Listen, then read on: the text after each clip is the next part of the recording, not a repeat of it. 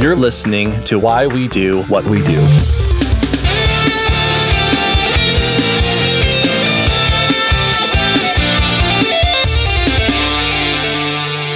All right, welcome to Why We Do What We Do. I'm going to be your bounty hunter in training host, Abraham. And I'm going to be your fugitive on the run, please don't catch me host, Shane. Gotcha. Well, you're in training, so it doesn't count. Ah, darn. I'm going to stay right there. I'm going to call my supervisor.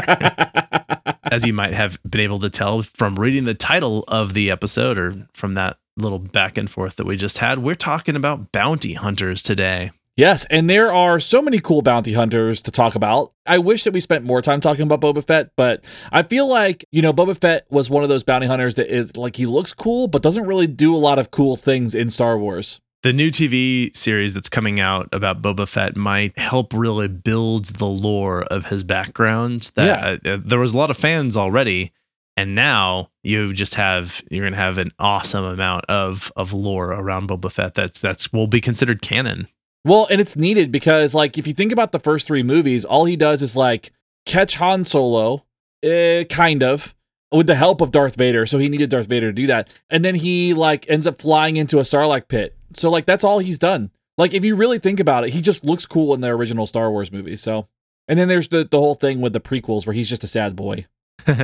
He does look fun. That is true. All right, cool. Well, and I mean, he was fun also in The Mandalorian. That's true. Seen that? Yes. Yeah. So redeemable in Mandalorian. He did cool stuff there. Yeah. All right. So real quick, as we're getting into this, online content regarding bounty hunting can be found at the most overtly awesome URLs out there. If you are looking to getting into this business, which may or may not be a good idea. And we'll talk about sort of what things you may want to consider if this was the path that you were on, or if you just want to know how people do this. There is howtobecomeabountyhunter.com. All those are separated by hyphen. Becomeabountyhunter.com. And allcriminaljusticeschools.com. So the last one may be the most vague of the three. If you were looking at it saying, is this a place where I want to go to be a bounty hunter? You might not tell just from the title. But most of the rest of them, they leave little to the imagination or liberal interpretation. It's really, you get what you see, I think. It's very on the nose. It feels like a very on the nose profession. Now, Shane, why might you want to be a bounty hunter? Well, mostly you get to make your own hours. It's a pretty good gig for that. Now you can go and find those fugitive, those sons of bitches, and you don't stop until you get them. So there's this really cool sense of accomplishment, I guess, that goes along with it. Fair. There's a lot that goes into it, but I think that we should probably talk about why anybody would even go into this. What is a job description for bounty hunting? That makes sense. Yeah. Yeah. The online, when people say sign up now and work for yourself, work at home and bounty, you can now add bounty hunting to that list of the stay in your sweatpants, work at home type thing. Yeah, kind of. Yeah. Yeah.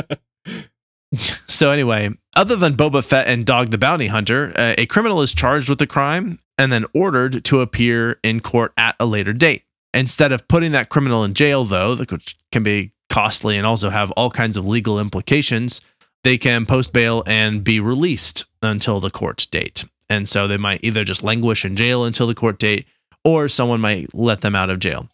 To post bail, they might borrow money from a bail bondsman, which is kind of a cool name. Yeah. And then they just promise, they say, okay, I'm not going to be in jail because I don't want to be there. So I'm going to pay this person. I promise I'm going to come back. I'm going to show up to court. And the bondsman is obliged to pay on their behalf if not. And so the bondsman also is invested in this. Yes. And then naturally, if the criminal does not show up as promised and notorious at breaking promises, some of them, obviously, there's a lot of people who do, but if they don't, then the bondsman is obligated to pay for the fact that the criminal wasn't there because the bondsman is the one who let them out of jail in the first place. Yep. And that makes the bondsman very angry. So as a result, the bondsman then goes to hireabountyhunter.com or Amazon.com, search bounty hunter. Or LinkedIn. Yeah, go to LinkedIn, bounty hunters. I'm making up all of those. And they hire this bounty hunter to find, apprehend, and bring back the criminal who is costing the bondsman all this money. So that's what bounty hunting is. See you next time. Yep. That's the whole episode. Enjoy. Join our Patreon. See you later. So that's the pathway to get to a bounty hunter. And a bounty hunter is going to be a private agent who is hired by a bail bondsman to track down fugitives and criminals for a fee, or what's called a bounty. And sometimes they're called bail enforcement officers, bail enforcement agents, bail recovery agents, fugitive recovery agents, and all kinds of things. They actually prefer those names over bounty hunters because of the implications that go along with the term bounty hunter. Now, a key feature of bounty hunters is that they are hired as a mercenary. So these are mercenaries. They're people, they're hired guns, right? Mm-hmm. Of a sort. And interestingly, this means that they act outside of traditional legal constraints. This doesn't mean that they get to do illegal things. They still have to follow the law.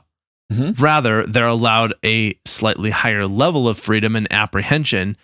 Now, I was thinking initially when we were setting up for this, like, sure, they get a little more clearance than your sort of average citizen. More than that, I was really surprised to discover they get more clearance. They have more, I guess, that they're allowed to do than actual law enforcement officials. Yeah, it's kind of crazy. So, for instance, they don't have to read Miranda rights when they apprehend somebody, which, if a citizen did that, that would be kidnapping. Right.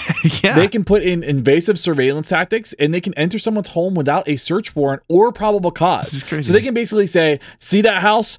I think that this guy's in there, kick the door down. And they can do that and be like, see you later. Now, of course, there's liability and stuff that goes along with that. And they have to be kind of thoughtful and mindful of that. They can't just kick in every door they want to.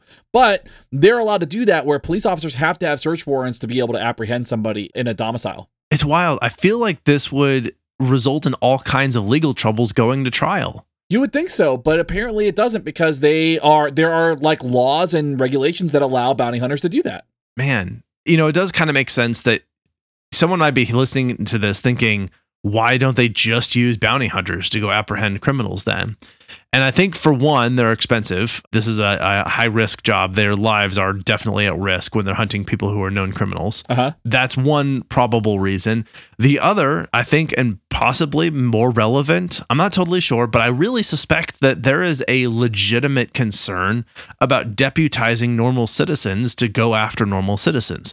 Part of the reason we have a functioning society is because we sort of decided we're not just going to put justice in the hands of individuals. We're going to go ahead and give a monopoly on force to one central agency of elected people. And those are going to be people who then set up systems of governing that include things like agents and police officers and law enforcement groups. There's a lot to dig into on why that has been problematic and why there are concerns and how that has been used to enforce racist policies. And that's all very understandable. But there is also this is a very complex issue. Like, it's just not black and white, because we also don't want your neighbor to be like, pull out a shotgun every time you offend them by looking sideways at them. Yeah. You do the whale eye to your neighbor and they're like, oh, you didn't. And then they burn down your house and they're like, that's civilian justice right there. Yeah. And like, that's not a world we want to live in either. So it's a complex thing. Well, that's why the Wild West didn't work. I mean, if you want to really get into all of that, like, they would deputize citizens all the time. Billy the Kid, who was a known fugitive, was a deputized person at some point in time, hired as part of the regulators to capture people. So, probably not a great thing to deputize every citizen. He also killed somebody. He killed a sheriff, or killed a deputy while he was deputized, and got away with it. Well, that's exactly what I was thinking, is like, when you give that kind of authority, like, just imagine the kinds of people who are out there right now who are already operating as like predators. And now you're like, oh, I'm going to give you, like, you can just, sign this little thing, or I can give you money. And now you get to be a predator for money. That would become a problem. Like, let's go with if Ted Bundy, if we had the system in place where anybody could be deputy, all citizens had the right to go out and sort of deputize their own social circumstances. Ted Bundy is going around just kidnapping and murdering people left and right because he's a predator, and because he's like been given carte blanche authority to just do whatever he wants. Then like his murder spree would have been unbelievable. And so that's another reason you just don't want to have a system where people are responsible for enforcing laws, generally speaking. Right, absolutely. And also, too, you want to have a system that actually makes sense for doing this if it is something that's necessary. So I think that's where we can kind of get into the history of bounty hunting, because within that, you'll find that there was a system that existed that was not helpful at all. So great segue. Sorry, I went way down the rabbit hole in the diatribe. Yes. I think that's important to talk about. Like, this is like kind of like there's a reason why this exists within the kind of grand, like within a society that's kind of got all these different systems and structures in place. So yeah. And this one does have a system. And yeah, as you said, it started in England. Take it away. Of course it started in England. Everything started, well, not everything started in England. I'll take that back. So yeah, it just that's real problematic. A lot of problematic things started in England. We could say that. So bounty hunting began as an official practice in England during the 13th century, though it was likely to occur prior to that. And originally, when somebody committed a crime, they posted bail. But the bail wasn't putting money up. What they were doing was they were putting a person up. So they were just keeping them out of jail, basically. Like they had their own sort of like, oh, I'm going to watch this person. Don't worry, I got it. This is kind of what happened. So like somebody would commit a crime, they would steal somebody, like, you know, they'd steal like a pig or something. Sure. And then they would be like, we're going to hang this person because everything was like very reactive. Yeah. The accused would actually have someone designated to them as their custodian. So when they were accused, they would say this person was a custodian, and this person was responsible for ensuring that the accused stood trial and faced the charges. So that they when they were going to trial, there was somebody that was responsible for saying, hey, you're going to be there, like a modern day bail bondsman. But instead of putting up money, if the accused did not attend, the bail or the person, the custodian, could be hanged in their place. Whoa, that's quite a responsibility. Yeah. So the incentive was there to make sure somebody showed up. So they were very much like, you run away, I'm going to send people after you because I'm not hanging for you. Yeah, exactly. It was like I'm not going to die for you, and like courts were like, somebody's got to die for this. That's right. That's probably why, you know, people were having such a hard time in England for a very long time. That's an odd system. I don't know. Anyway, this practice took place well into the 1600s. So it was a few centuries of the beginning of like sort of official bounties and that sort of thing. Yeah. So this practice took place well into the 1600s with the eventual passing of the Habeas Corpus Act through British Parliament. Now, instead of it being hanging people, there was financial transactions that more or less made it, I guess, a more humane practice. So what ends up happening is now this act is passed, and now people can put up money instead of putting up people. So people aren't getting hanged, they're just kind of bankrupt. And this is actually kind of an interesting thing. Despite our screaming, the United States, screaming of independence and freedom and tea sucks, give me coffee, despite all that, the U.S. incorporated this act into their own constitution as the Eighth Amendment, with further laws to help manage bail systems. So you'll see the Judiciary Act of 1789, the Bail Reform Act of 1966, and the 1984 Bail Reform Act that all act to kind of help regulate this particular arena of our litigation system. I don't know if it's worth us necessarily covering the U.S. Constitution in this podcast at some point, but it is fairly short. I have a copy of it. Yeah, I've read through it, but it's been a while. I would like to. I don't think it's been since I was in college. I have the original. Do you? The very first. There's a map on the back. Okay. Said Nicolas Cage. Is that you? Surprise! I'm here, Abraham. That was pretty good. We want to take his face off. That was really good. I liked it. I could really see the cage shining through. Yeah, I have a lot of like Nick Cage quotes like buried deep into the soul. So get ready. Not the bees. Wicker Man. All right, so they're tattooed on your subconscious. It's my superpower. That's you know, people have skills. That's my skill, is like being able to quote random ridiculous Nick Cage movies. That's so fun. Mm-hmm. Okay, let's get into some darker territory. Prior to the Civil War, many bounty hunters were called instead slave catchers. Ooh, not good. Yep. Not good. Yep. These people were contracted to find slaves who had escaped and then return them to their owners. Mm-hmm. Upon return, the bounty hunter was then given some nominal fee. Fortunately, this practice ended effectively with the 13th Amendment, which abolished slavery in 1865. Yeah. And so, yes, that was the thing. This was, in the prior instance, people were they were charged with the crime. They were waiting to stand trial, and then they escaped while waiting to stand trial. And so people would go bring them back. Mm-hmm. In this case, these are humans being treated as property, and that they were violating some rule about property when they decided, hey, I'm I'm a person, not a property, and I would like to be a person. Mm-hmm. And then they're like, nope, we're going to make sure we stop that right in its tracks. So you can see where this is headed, where this could be a particular problem for people in general. So in the Supreme Court case, Taylor versus Trainter, 1873, it was determined that bounty hunters could be employed by bail bondsmen to track down bail jumpers. And this allowed bounty hunters to enter other states, though these rights have been trimmed down in the past few decades. During this time, we're going to call this kind of the Old West times. The Old West. And we should probably talk about that at some point in time, because during this time, things were a little bit aggressive, is a word I would probably use. Dangerous, very dangerous during this time. Yes. 10,000 Ways to Die in the West. Mm-hmm. Not a great movie, but it was funny. It had its moments. Yeah. You had mentioned Billy the Kid. It's important to note that during the U.S. expansion and genocide across this country, law was pretty loosely enforced. Yep. And that's why they call it the Wild West. You know, they talk about this.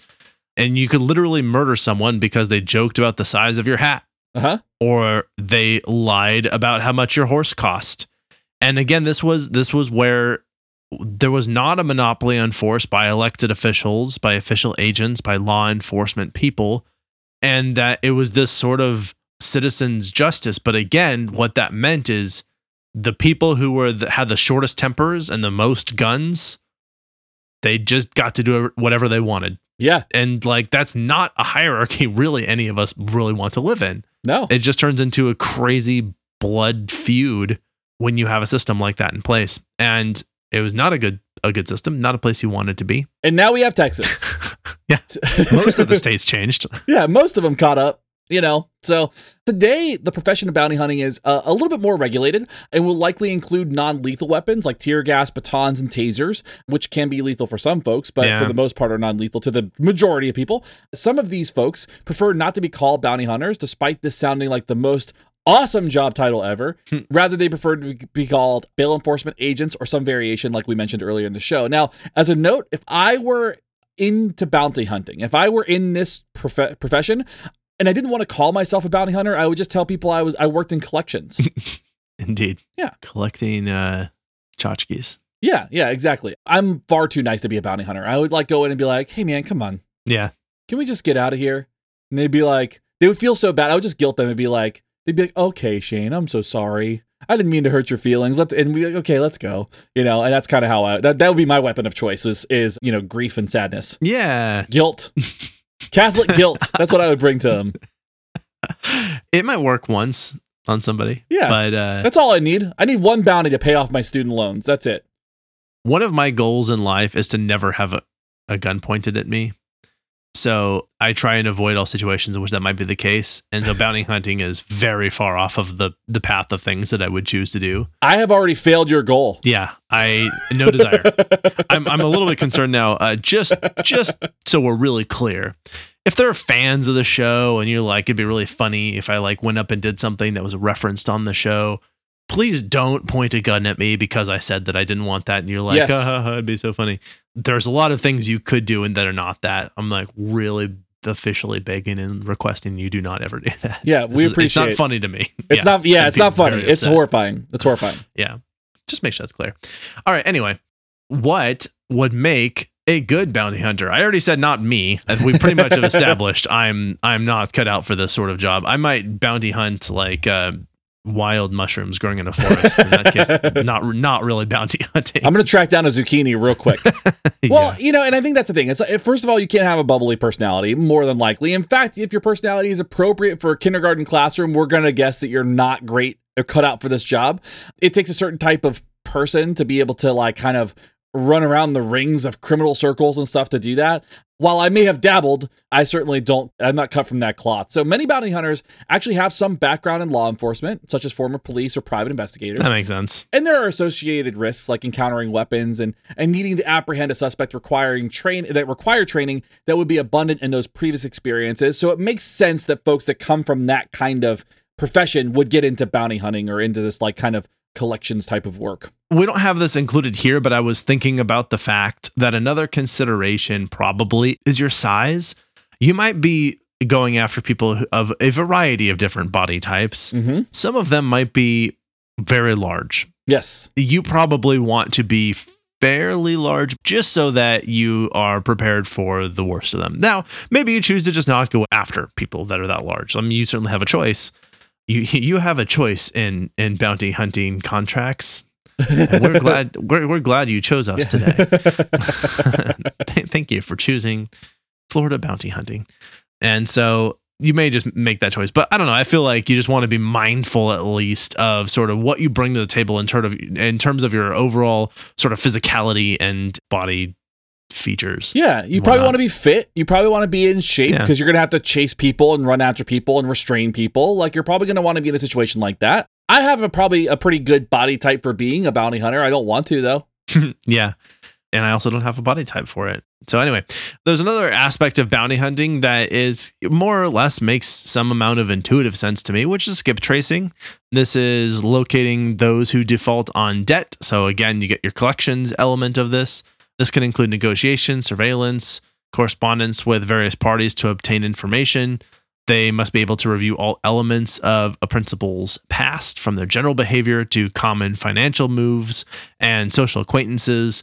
These to me are like the Veronica Mars of bounty hunters. You know, they're sort of the PI, sort of just, I'm going to get to know the information I need. And they're not necessarily throwing handcuffs on a person. I mean, they might be, though. Yeah, they might be, but there's a large amount of detective work that goes into this. Like, you have to be able to track people, trace people, find people, interview people, gather information, aggregate that information, synthesize that information, be able to pinpoint. There's a lot that goes into it. Sure. Now, one can be officially certified, which adds credibility to your name, but also prepares you with the necessary skills needed for things like skip tracing. Certification is available through the American Institute of Bail Bonding and Bail Enforcement and includes an exam. So, you know, we're board certified, so we have that. So, you know, bounty hunters got the same kind of process. Now, the exact same process, in fact. You can't get board certified as a bounty hunter through the BACB, just so everybody's aware. Now, once received, an individual receives a letter proving the training can be included on a resume or offered to potential employers or contracts and stuff like that. Part of your sort of overall resume you can include in there, I also am a bounty hunter. Yes, just like everybody can say that they're People Magazine's Person of the Year for 2006. Sure. You can. And then if you're working for like a dry cleaning company or a car wash, then your boss does not hire you because they're like, we don't need any law enforcement people here. Because it's all a front. It's all a front. Heisenberg, yes? Yes. Is that what the reference is? Okay. That was. It's been a long time since I've seen in part, I was sort of joking that all dry cleaners are front and then referencing Breaking Bad with the car wash. So, all right. Oh, what a great show. It really was, honestly. It's so good. So what could one major in? You're going to college. You're like graduating from high school. You're like, Mom, Dad, I'm going to be a bounty hunter. And they just sigh and shake their head. They're like, oh God, when is this kid ever going to grow up? Anyway, so you are like, I'm going to go to college and I'm going to enroll in my bounty hunting classes. What major will best prepare you for a life of bounty hunting? Well, it might not surprise you that criminal justice is going to be on that list. You're going to be flaunting some laws, but you got to know what those laws are that you're flaunting. Yeah. Psychology is on that list. That's may or may not come in handy depending on what kind of psychology classes you end up in. Sociology, and of course, criminology. So you get a relative smattering of both understanding sort of the systems that we have in place and a basic, if not somewhat flawed, understanding of human behavior. Yeah, so as you might imagine, there are probably some majors that don't really work well for the bounty hunting lifestyle. So stuff like turf management, art history, fashion design, theater, and culinary arts probably aren't going to fly. That is, unless the person you're trying to track down lives on a golf course and is involved in the art theft underworld, wears Gucci, frequents Broadway, and makes a mean roast beef. Then you are gold. So it's not for you. You just have a very specific demographic. Yeah, I was throwing all of those majors under the bus for understanding human behavior. That was like, I'll take back to a point. I do think they're going to give you a way of looking at human behavior. And there's that. And yes. If you were going to get really good at it, you would then going into a grade that specializes in that would be probably a way to go. But you don't necessarily need to as a bounty hunter. Like, you need a sort of general orientation to it, and maybe that's all it takes. I don't know. Yeah. I'll always advocate for that, but that's because that's what my degree's in. So yeah, absolutely. So biased. More training is usually good. There are some skills that you're going to need to be a bounty hunter. You need to be able to whip out handcuffs really fast. You need to be able to spin donuts in parking lots. Use a boomerang? Yeah, you need to use a boomerang. You should be able to probably pick a lock, hotwire a car, kick hard enough to break a door off of its hinges. If you can Hulk out, that would probably help. Yeah. But the real skills include things like being able to conduct background checks. I don't know how to do that. I'm sure that there's like a way I could find out, but you need to be able to research the criminal's past. Yeah. Being able to do basic surveillance stuff, remaining covert. So if you maybe are someone who's already done things like hunting or camping or Boy Scouts, then you might have some general idea of how to do some of these as well. If you have a spy shop or a place in your town, the local spiery, if you will, where you can buy surveillance equipment. I believe it's called an espionagerie. Thank you. Thank you, espionagerie. Thank you. I like the idea that like the reason we don't see more spy stores is because they're really good at what they do. That's so good.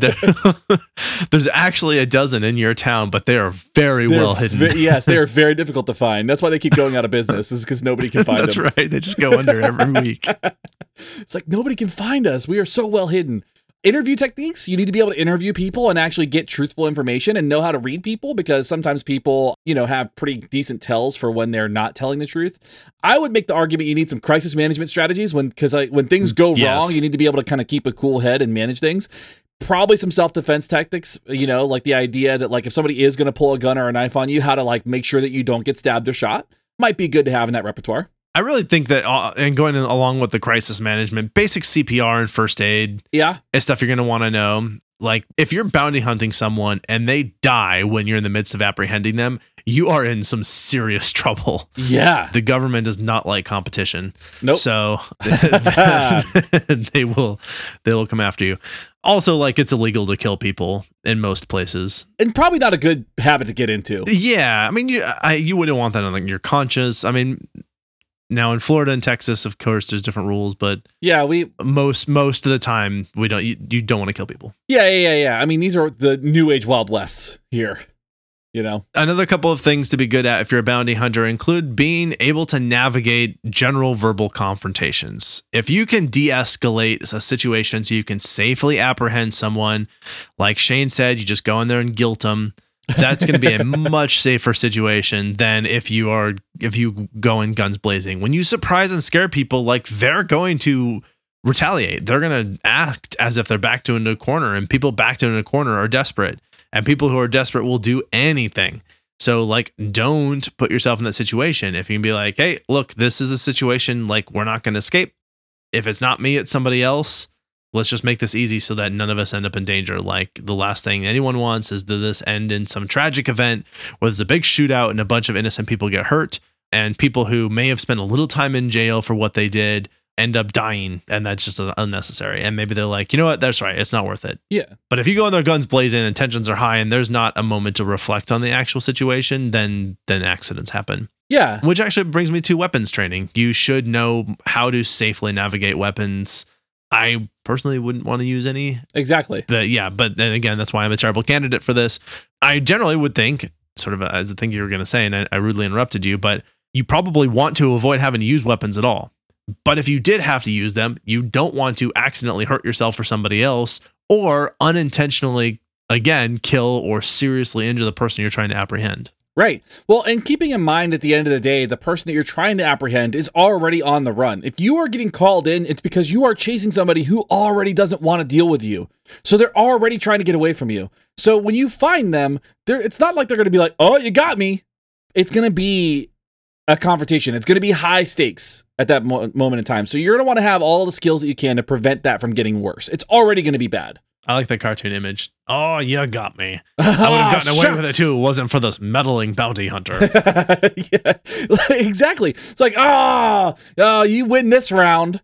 It's like, okay, whatever. Like that's, but that's ultimately that's what's going on, right? Like the person's on the run already. So you want to try to make that as easy as possible for everybody. And having those other skills, like the understanding basic psychology and interviewing and like all those things, like those de-escalation strategies are going to really matter. Absolutely. Now, we should talk about laws because we are talking about people that operate outside of those laws, or at least operate within a certain set of laws that are not available to us as citizens. So we pulled some information from understandingbailbonds.com. So again, a little bit on the nose. And if you're going to go snooping into other states' nonsense, then you best be prepared with knowing how deep you can go and with what army. You and what army? This army.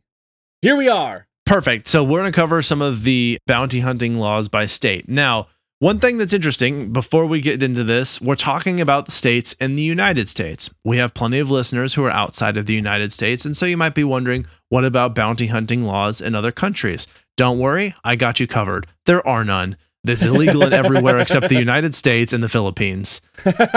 So, of course it is. Of course it is. Welcome to the United States. So because of that, we're not going to talk about those other countries. We've accomplished that. Well, we're not going to dig into them any further. There's nothing to talk about. It's illegal. Mission accomplished. Wow. Oh God, that's awesome. Yeah, I was really curious going into this, and I was a little surprised. All right, so let's talk about the states, because it will vary state by state. Some states require that you have a license to be a bounty hunter. You got your cool little license, you got your certificate on the wall of your office that says licensed bounty hunter. Mm-hmm. And they have different rules. Some will forbid physical hunting in place of an old school investigation or tracing bank accounts. So some of them, they're like, you can bounty hunt, but you're not actually going after somebody. You're just sort of aiding in the investigation. Yeah. As much as that includes. So you may be asking, if I'm going to be a bounty hunter, which states am I going to have the most fun in? Yeah. And let's go ahead and just start with Alabama and California, shockingly. Two states that are incredibly fun to be a bounty hunter. Yeah, apparently. Diametrically opposed in every single way. But let's go ahead and talk about this. So in Alabama, you can pursue on behalf of a bondsman anywhere in the state, but must carry a copy of the bond. Don't mix it up with that Southern barbecue takeout menu. You want to make sure you're on the up and up there. Yeah, the barbecue menu from the restaurant, the Bond. Bond BBQ. Woo, wait. Now, the principal, the one being pursued, must be surrendered to the sheriff of the county of the jurisdiction. So basically, wherever you capture them, you can chase them all over the state, but whatever county you're in, they have to be surrendered to the sheriff of that county. So by fun, we mean the least regulated and most insane and probably the most dangerous. Yeah. In California, you must be at least 18. So apparently that's not a rule in Alabama, which is particularly alarming. I like the idea of like a 14-year-old bounty hunter. It's like, right. Hey, mister, I like your shoes. Gotcha. Yeah. So in California, you must be 18. You cannot have any prior felonies. Again, makes me worried about Alabama. It would be ironic, though, someone who's like a felon hunting a felon. You know? Yeah. Well, they would know. That's true.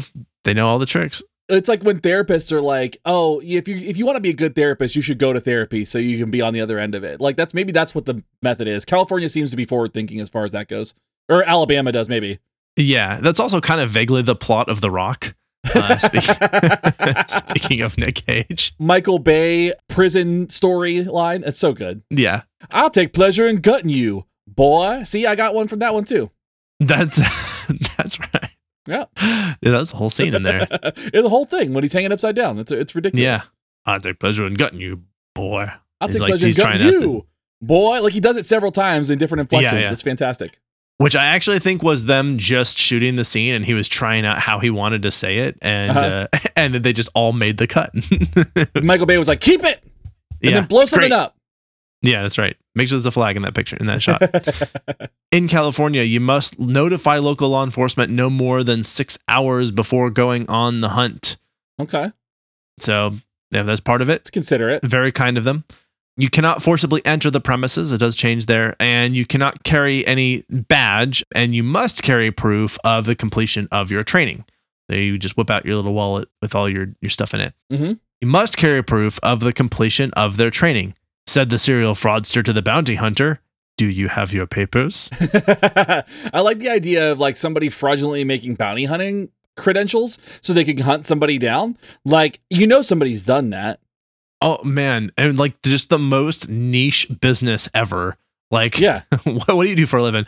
Oh, I manufacture fraudulent training papers for bounty hunters in California. Yeah, it's ridiculous. What? Yeah, I feel like it doesn't pay off that well. Now, there are some states that you are allowed with no training or licensing. So just put on your worst mullet wig and get the hell out there, buddy. Go ahead and find these people. So if you are in Maine, Massachusetts, Michigan, Montana, Nebraska, Rhode Island, and Wyoming, you can bounty hunt without any sort of regulation. With reckless abandon. I mean, maybe not no regulation, just no licensing. So yeah, different regulation. Yeah. There are some places in this country where it's banned entirely. So it's not 100% legal in the United States. In DC, if you fancy an agenda where that's a state. Yeah. In Illinois, Kentucky, North Carolina, Oregon, South Carolina, and Wisconsin, it's also banned entirely. So there's a few places. I noticed that Florida and Nevada were not on that list where you and I are. Yeah. Our team also includes Illinois, New York, California, Washington, Michigan, Texas. Yeah. So that's our whole team. So it looks like Selena cannot, but you and I can. That's right. And we're not gonna. And Alan can too. That's right. And Britt. Man. Why we do what we do. We're starting a new service line, by the way. That's right. Vegan bounty hunting. Vegan bounty hunting. Cruelty-free bounty hunting. We're gonna call it Crunchy Granola Bounty. Yeah, we're gonna find all the cauliflower you want. I'm gonna steal. We'll steal the title of that one brand. It will be called Nature's Bounty. I think that's a toilet paper brand. Yeah, I love that. Nature's Bounty. Nature's Bounty. Vegan bounty hunting. That's so funny. Come out here. I'm gonna make you eat tofu. I love that. Like, we're just hunting for people. Like, we're just hunting for good recipes. We're hunting for vegan restaurants that like don't suck. Yeah, that's right. And finding the ones that do. And shutting them down. But we can't find them because every vegan is like super stoked about every vegan restaurant ever, because it just by the fact that it exists is a miracle. Right. It flies in the face of God that a vegan restaurant does exist. It's a low bar to clear for most of right? them. So, all right. You might be wondering what's in it for the bounty hunter. As I said, it can be expensive, and man, can it be expensive. So how much money can you make per job, Shane? So for any job, a reward can be up to $50,000 or more for returning a criminal back to the jurisdiction in which they were wanted. So that's fun to think about. So I want to stop for a second and think about that. So if I'm bounty hunting and I'm bounty hunting across state lines, if I have to do that, then I have to return that person back to the state and the jurisdiction in which they are wanted. So that means that when I apprehend this person, that I also have to travel with that person, that I have to carry that person with me, that I have to make sure that they are fed and safe the entire time. I can't let them starve and pee their pants on the way. So that's kind of an interesting thing too. Like, they got to get back to where they're wanted. Now, early profits are likely much lower when we talk about per job. You might have $500 to $5,000. For reference, Dog the Bounty Hunter makes a ton of money because he has a house in Hawaii and you don't. So that tells us all about how much he makes. I imagine some of that's like the History Channel money that he's on, or whatever show he's on. Yeah. He's really just an actor. Yeah. All right. So let's tackle a few famous bounty hunters. Way cooler than Dog, but not as cool as Boba Fett. No offense, Dog. Well, some offense. Yeah, some offense. Let's talk John of the Priests. John Maloney, maybe Mullany, was arrested for horse theft and was given a choice: die by hanging or become priest hunter. Which is such a good name for a band. That is. Oh man, we got another one. Another good band name, Priest Hunter. All right. When I go to a show and I see a band called Priest Hunter, I hear like just a good death metal band. Like, this is fast. He was primarily hired to track down Catholic priests who refused to follow the 1709 Penal Act, which required priests to take an oath of abjuration and recognize the Protestant Queen as the head of the Church of England and Ireland. That's a big deal. Yeah, this is a whole despot thing going on in here. Yeah, when it comes to this stuff, there was a lot. I mean, we probably one day could get into the Crusades and all the things that happen with the church and like all the offenses that go on, because there's a lot of blood that's been shed in the name of this particular conflict. Man, it's a lot. It's intense. There's a lot. He would be paid £100 for the capture of clergy folks when he got him. And it is said that his favorite method to capture these quote unquote fugitives would be to fake being on his deathbed and then pull a weapon on the priest. That's so mean. He's so totally playing into the fact that they're like there to help him. He's like, I'm dying. And they come in to say the last rites, and he's like, freeze. See, I was thinking it was like what they talk about in Ragnarok with Thor and how Loki turns into a snake and bites him. Yeah. Like, it's kind of like Yeah, that. Where he's like, he's going, come closer. Come closer. Gotcha. And it's like, just like, not nice. It's just not nice. Yep. John the Priest was eventually killed. He was stabbed during the act of trying to kill the last Catholic priest in his parish. So fight to the death. Mm-hmm. And then the Catholics didn't like him very much. So they tossed his body into a lake. Yep. They just sort of, the local Catholics there just sort of threw him in there. Like, done with you. Hopefully this was not a drinking lake or a swimming lake. Given that time frame, it probably was. It probably was both of those things. If you know anything about the Black Plague, like, yeah, it probably was. It was drinking, swimming, and pooping lake, and also a place for disposing of bodies. And that's why we have those diseases. Yeah. So, fun little after the fact, his body was retrieved and buried in an unmarked grave. And there's a tree near his grave that doesn't grow or doesn't like bear fruit or anything. Like, it doesn't have any leaves. It like never fruits. It's like pretty much just a dead tree near his grave. So I thought that was kind of an interesting thing. That should be the picture of the album of Priest Hunter's first album is the picture of the tree on an unmarked grave. That's so metal. So metal. And then definitely in black and white, high contrast. And then, and then you can't read of course, like in the metal logo where you can't actually read the name of the band. Yeah. Yeah. Spelled out in the tree branches. Nailed it. There we go. It's our idea. We're writing a black metal record and never seeing each other in person to do that. So, because that's what black metal musicians do. Copyright Why We Do What We Do 2021. Another famous one was Thomas Tate Tobin. Big fan of alliteration. Him and his family, somebody was. And in 1863, Tobin was tasked with tracking down the Espinosas, 3 men who went on a killing spree in retaliation for deaths that occurred in the Mexican-American War. They killed more than 30 people in their spree. Now, Tobin was hired because the U.S. was unable to actually track and capture the Espinosas, and he was given 15 men to track the Espinosas, but he opted to go alone. He just walked into the woods, and he's like, I got this. Now, when he was asked about the expedition, he didn't give any details. He simply replied, it went so-so. And then he tossed a sack to the asking group, which contained the severed heads of the Espinosas. Gross. Wow. This guy's not really a hero. No. He is not somebody you cheer for. Let's say that. Yeah. What I got out of that story was like the logistics.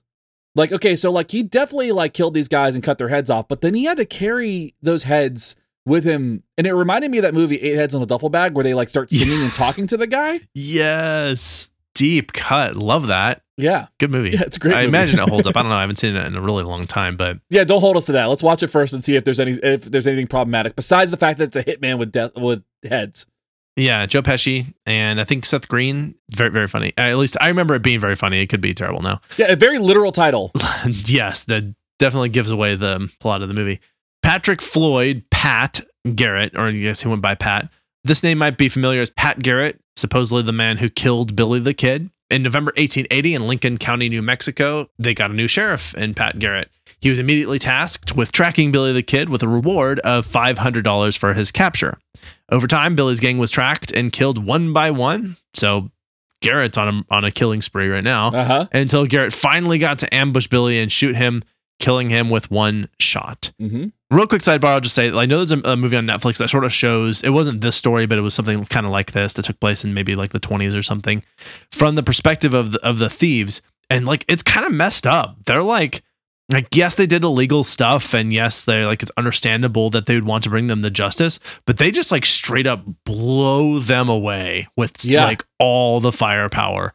And it's like, they definitely deserved at least a trial, you know? And arguably, like when you get into like kind of the Billy the Kid story, like there's a lot of stuff that goes on. Like Billy kept kind of getting into it's one of those stories where he kind of keeps getting back into the lifestyle and ends up killing people every time he does. And it goes back and forth. Like it is very much so like Billy the Kid was not an angel by any means. He was definitely killing people too. So it was like one of those things though, where it was like agreed, like it shouldn't have been an eye for an eye. It should have been that he got a fair trial, but he was like ambushed and shot and killed in the middle of the night. Yeah. What? So I don't know. It's complex, I guess. Now, apparently Garrett refused to collect the bounty because the bounty was for capturing the kid, not killing him. And so even though he could have potentially collected it, he didn't. Mm-hmm. He chose not to. Plot twist, though, some of those conspiracy-minded among us think that Garrett actually staged the entire thing and helped Billy who was an old bar friend of his, helped him escape. So, and there was some evidence that suggests that this might even be the case, and some might argue that it's compelling enough to suggest that it's likely the case. Mm-hmm. We don't know. Hard to say, but that's at least what the story is. Yeah, interesting stuff on that front. I thought that was cool. You've also got Ralph Papa Thorson. So he reportedly captured 12,000 fugitives in his career, which is pretty impressive. Papa is known for his unique hunting methods, which included using astrological charts to locate criminals, which is kind of fun. Okay. But, whatever. He was also fond of non-lethal forms of apprehension with a self-designed non-lethal weapon called the Prowler Fowler, and this fired buckshot-filled beanbags at fugitives. So that sounds like it would hurt. Now, yes, there's a theme here. So far, none of these people have survived.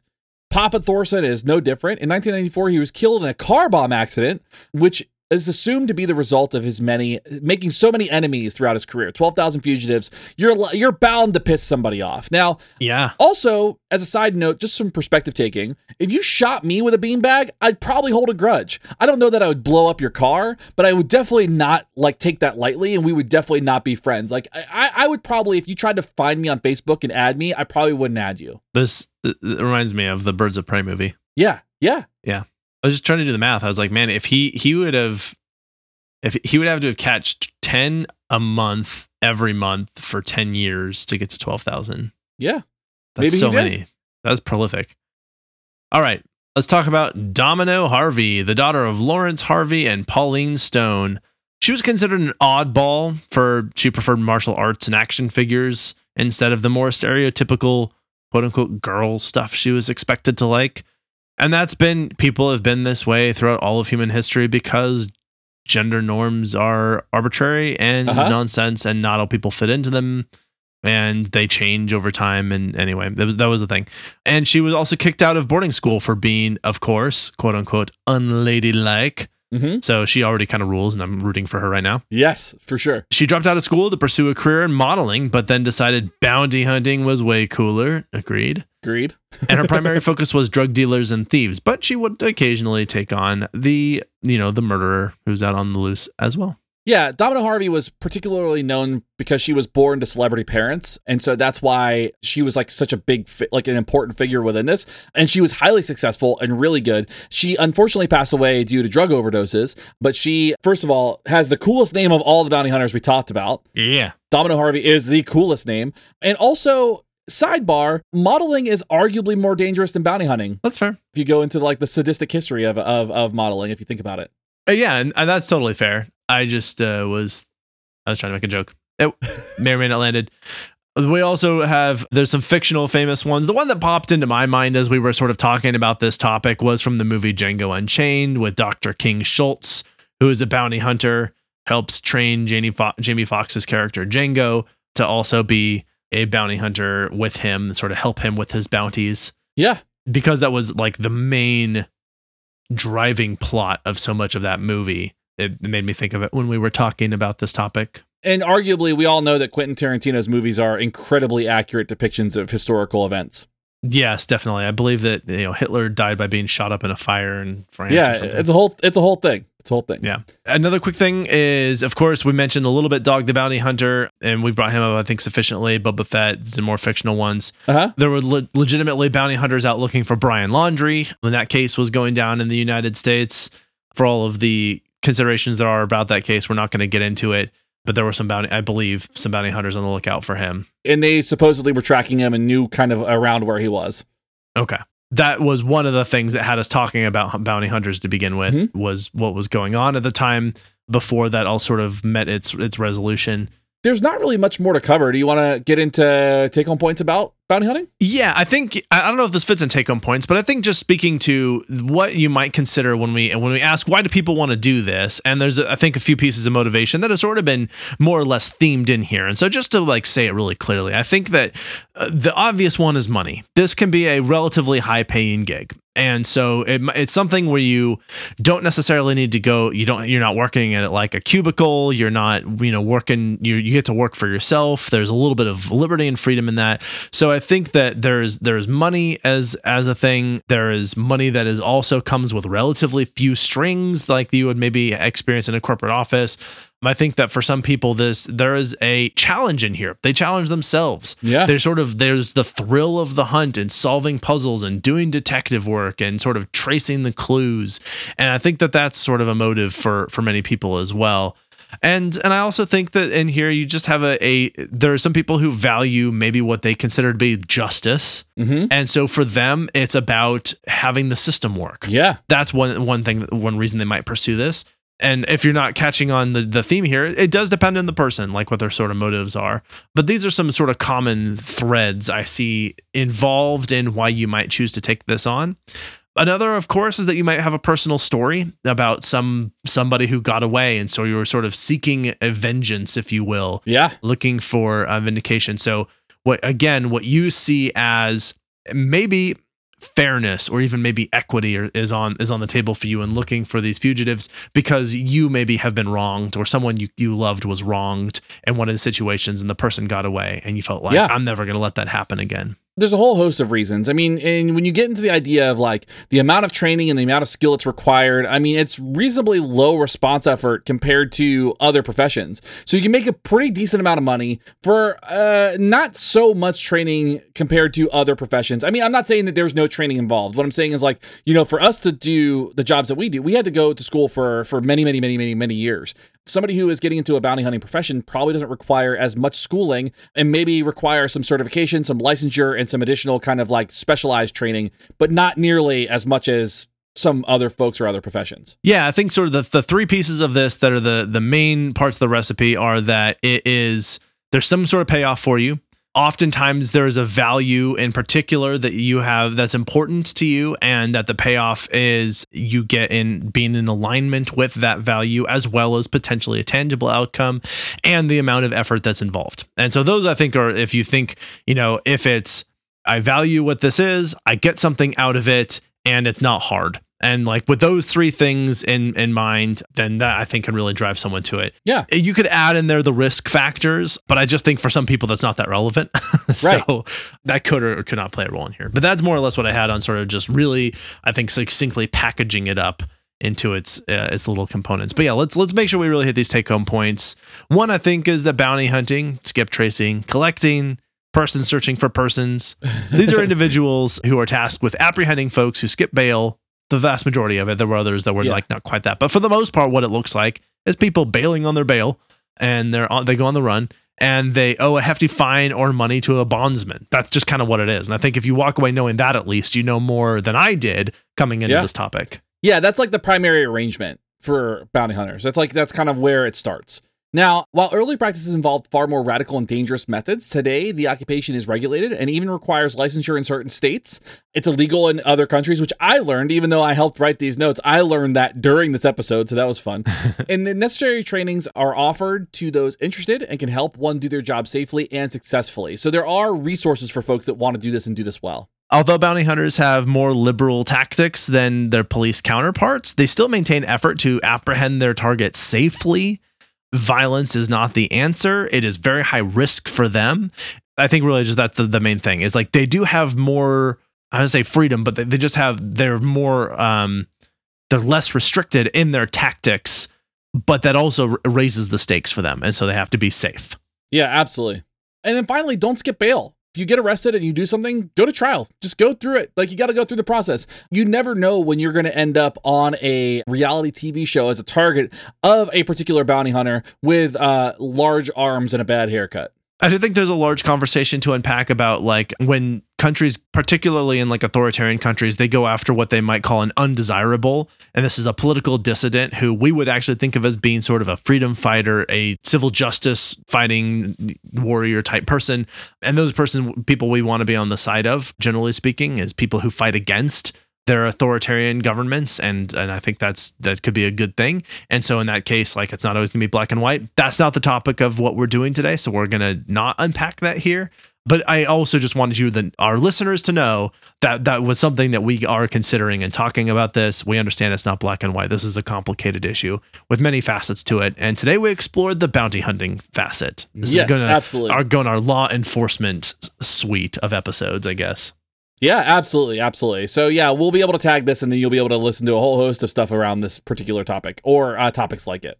Also, I'm adding political prisoners to our list of topics to eventually cover. Ooh. I don't have anything else.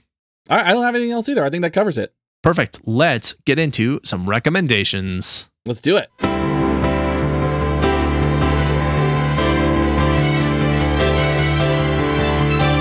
Recommendations. So my recommendation is a video game. I enjoy video games every now and again. I am not somebody who enjoys video games that take a long time and are highly complex. I like them to be less stressful and just kind of like for passing the time. Like it feels good to do that. So my recommendation in this one is a game called Animal Crossing New Horizons. It is literally the most wholesome game that's ever existed. Cool. Well, mostly. There's like a nefarious undertheme, like undertone, and I'm going to get to that in a second. So basically the premise of the game is that you are a human being that moves to an island with a bunch of anthropomorphic animals, and they are kind of like, they're your neighbors. And so you move in, and the first day you move in and you put a tent on this island, and it's an uninhabited island, and then you learn to kind of like forage and build things, and like there's no time limit. There's no like goal of the game except for to just kind of always just like learn new things and interact with people and gather materials. The thing that kind of like weeds its way in is capitalism is like the villain of it, because there is this guy who like makes you take out loans to build a bigger house and you have to pay him, but you're stuck on the island. You can't live anywhere else. It's like kind of this weird thing. Huh. So Tom Nook is a villain. Okay. Interesting. But it's a lot of fun because like you can go to other islands, you can fly to other islands, you can get on a boat, you can catch sea creatures and you don't eat them. You kind of like donate them to a museum because there's a museum with art and fossils and bugs and fish. And it's just a really good, fun, wholesome game. Like there is like literally no goal but to just enjoy yourself. That actually sounds really fun and really enjoyable. And I would love to check it out. I think you would genuinely enjoy it. I think I would too. I tend to like the sort of big sandboxy games too. Yeah. I like big complex stories as well, but I can really appreciate what it sounds like is brought to the table with Animal Crossing. I do wonder if Tom Nook is an anagram for something. I was trying to figure it out. I was like, does it spell out Jeff Bezos maybe backwards or something? Yeah, I don't know. He's been the kind of a villain in all of them where he's like always trying to make money. He owns the island and you have to pay him to renovate. Got it. Mm-hmm. Maybe Elon Musk. I don't know. Yeah. Anyway. He's up there. My recommendation is the new movie Dune. I've been on a movie kick lately. Yeah, I'm so excited to watch this. I was putting it off because I was reading the book again. This is my second time reading it, and I wanted to go into it being once again more familiar with the story. It's a big story. There's a lot that's in it, and I just loved it. I thought the movie was really, really good. From the perspective of the book, it moves really fast. Okay. But they do everything, like it makes so much sense. It's very faithful to the book. They like cut some things down. They, move some stories around a little bit. They maybe, truncated a transition from this to this, but it is really, really close. And I thought they handled it just masterfully. And I thought the acting was good. I thought the story was good. The visuals were stunning. It was really, really just a masterclass in some really good world building. And so I love it. I highly recommend it. I'm very excited for the second part to come out, which this one covers not the entire Dune book. It covers most of it, or I guess over half of it. Yeah. The next movie I think is supposed to cover the other half of the book or what's left of it, and then possibly into some of the sequel. I'm not sure how far they want to go with it, but if they even just cover the second half of the book, I think it was a good call. Yeah. It does end somewhat abruptly because it kind of cuts off in the middle of the story. I felt like it did feel like a satisfying ending for what it was. I've really enjoyed it. I'm actually going to watch it again before it goes off of HBO, which is soon. Possibly even it's gone by the time this comes out. So if you maybe need to rent it, I'd still would call it a strong recommend. Yeah, I like that. It's on my list for today. I hope I didn't just say recommend. That was not on purpose. I don't think you did. Okay. Yeah, I think you're good. Sure. Okay. I forgot to start with this, so I just want to make sure that we're clear that if you would like to support this podcast and you get access to a whole bunch of goodies, including we're going to be setting up our merch store very soon. We have videos of us recording, which is really fun. You get access to our episode notes, early access to episodes. There's all kinds of goodies that come with it. You can join us on Patreon. There's a super special VIP elect group of amazing people that have so far joined us, and that includes And special thank you to and shout out to our crew of over on Patreon: Amanda, Kathleen, Justin, Justine, Kim, Costia, Layla, Megan, Mike M, Mike T, and Shauna. Thank you guys so much for your continued dedication to helping us do this job that we love so much. For sure. We are forever in your debt. And I would also, of course, like to thank our team, the people who really help this podcast happen. You would not be able to understand anything that happened if it were not for the wonderful, magical workings of Justin, who does our audio engineering, as well as the rest of the team who have many roles. I'm not going to list them all, but Amber, Britt, Selena, Kyle, Alan, and of course you, Shane. Special shout out to Shane and Alan for their preparation on today's notes on bounty hunting. Oh, thanks. Of course. I appreciate that. Thank you, listeners, because also without you, we would not have this podcast. If you'd like to learn more about this, then you can certainly go to our website, www.wwdpodcast.com. I also realized on the last episode, I called our website www.wwd.com. That's not correct. I don't know where that'll take you, but it won't take you to our website. That's true. If you would like to tell us about being a bounty hunter, because that's who you are, if you've hired bounty hunters, if you would like to tell us about movies or video games that you like, or you have some very strong opinions about Boba Fett, or you're in a band called Priest Hunter, I would really like to talk to you. Please reach out to us. You can contact us at info@wwdpodcast.com. You can also reach out to us on all the social media platforms. We're very active on Instagram, Twitter, I think still Facebook to some extent. I mean, you'll talk to different people depending on where you go, but at WWD Podcast is the handle for those. And I think that is all I have. Thank you. And anything else for you, Shane? Nope, that's it. All right, perfect. Then we are out. This is Abraham. And this is Shane. See ya. You've been listening to Why We Do What We Do. Why We Do What We Do is supported in part by our amazing patrons. Thank you. If you like what you heard, consider becoming a patron by heading to patreon.com/WWDWWD podcast. You can also rate and review us wherever you get your podcasts, or share this episode with your friends. If you have any comments or questions, we'd love to hear from you. Find us at WWDWWD podcast on your favorite social media platforms. You can learn more about this and other episodes by going to www.wwdpodcast.com. There, you'll find links as well as detailed and shareable show notes. Why We Do What We Do is researched and produced by Abraham, Ryan O, Shane, and Miranda. Artwork and logo design by Andrew Pollock at nogdesigns.com. Video and production assistance from Tyler Brasier, with music courtesy of Justin Greenhouse. Thanks for listening, and we hope you have an awesome day.